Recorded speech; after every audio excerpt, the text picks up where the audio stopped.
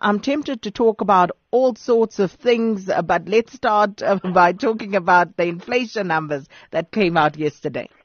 Yeah, Sakina, so headline inflation in South Africa very, very marginally increasing year on year in December to 4.7% from 4.6% the previous month. So a marginal increase, but I think the very good news, Sakina, is that inflation still remains very much moderated within South Africa. And if you look at inflation through the course of 2017, averaging, within the 3 to 6% target band, coming in at about 5.6%. And this is an improvement from 2016, where inflation averaged 6.2%, or outside of the 3 to 6% target band of the South African Reserve Bank.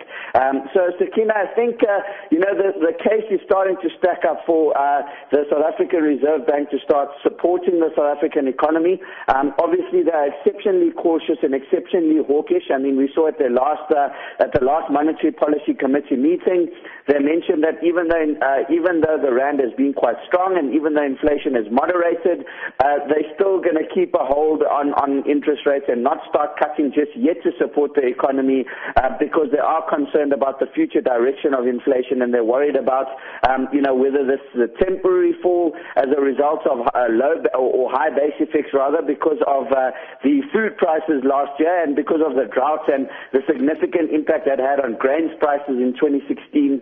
The Reserve Bank wants to see whether this is a structural fall in inflation or rather just due to high base effects.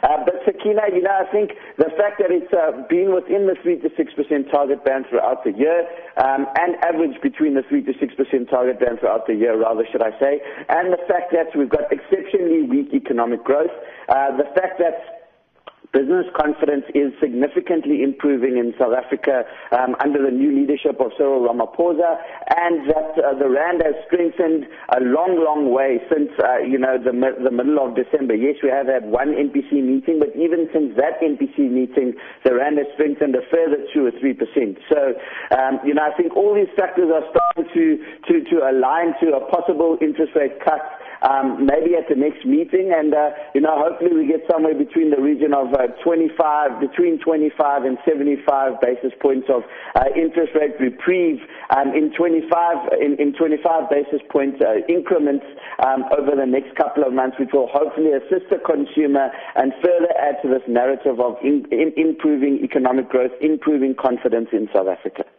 And then Richemont also in the news, Nadir, about their latest acquisition. Yeah, Sakina, so, about a week ago, making the announcement that they're going to buy Yoxx Net A Porter.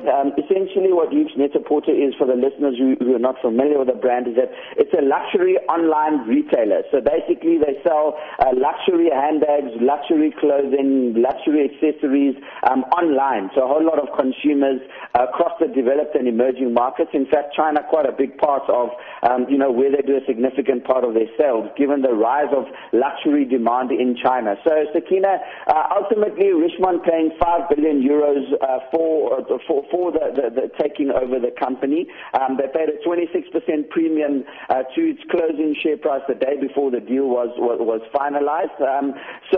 Obviously paying up quite a bit to develop their online presence. Richemont has been a brand. It's been a company that has gone through mixed fortunes over the last couple of years, Sakina. They're obviously very, very strategic in the way that they allocate capital, and they really invest for the long term, and that's sort of the mantra that they go by. And if you look at luxury sales across the world, obviously in China with a clampdown in corruption and that sort of thing, there was a point where luxury watch sales in China was coming under severe pressure, and we saw that being reflected in Richemont coming under severe pressure. At one point, their share price moderating below 90 rand a share. It's now recovered all the way above 111 rand a share, but and it's really been on the back of improving demand out of China, slightly recovering luxury demand, and obviously very strong free cash flow generation for the company. But the one thing that has been missing, Sakina, has been that lack of top line growth for the company, or significant top line growth in terms of I suppose the reason has been that they haven't adopted the online presence, and I think this foray into Yoxx Net A Porter, a company that they did own at one point and then sold it and now bought it back. And, I suppose it's about moving on to the online world. We've seen the success of companies like Amazon. We've seen the success of companies like Alibaba in China. Online sales have really far outstripped store sales, even when it comes to luxury good items in the last couple of years in terms of growth rates. So you're talking about 30% growth on a compounded annual basis in online luxury retail sales over the last 5 years. And, granted it is coming off quite a low base, but, Richemont obviously wants to put their marker in the sand in terms of claiming a significant portion of that moving into the future. I think there is a bit of nervousness about, did Richemont overpay for this deal? Obviously competition there is quite stiff, and, one thinks about Amazon in particular. If they decide to enter the luxury goods markets, that we see now they've disrupted a lot of retail markets over the last couple of years. We saw it when they purchased Whole Foods last year, and the disruption that caused amongst other food retailers. So if Amazon, because they have the distribution channels, and it's just about, I suppose, branding a luxury part of their business or a luxury concept of their business where they can sell these items. So, Sakina, one wonders about, is there going to be increased competition there in the future, given the significant growth we've seen? That could put some pressure under Yoxx Net A Porter, but for the time being, Richemont bullish about growing their top line through adding an online presence. And then just very briefly, Nadir, can't not talk about the significant rand strength that we've witnessed of late. Yeah, Sakina, it's been quite exceptional, hasn't it? We're talking about a 15% rally in the rand, peak to trough, and I think it's been driven by predominantly increased confidence in the South African economy. If you look at net inflows into our equity market so far this year, we're talking about net inflows at their strongest since 1998, so the strongest net inflows in something like 20 years in the South African equity market, and it's really about that improving confidence. We see, the definitive steps taken to address the challenges in South Africa, particularly state capture and corruption. We're seeing a new board being announced at ECON, which obviously is a massive injection for business confidence, because that poses a systemic risk to the South African economy. Obviously, our inflation moderating does play a big role.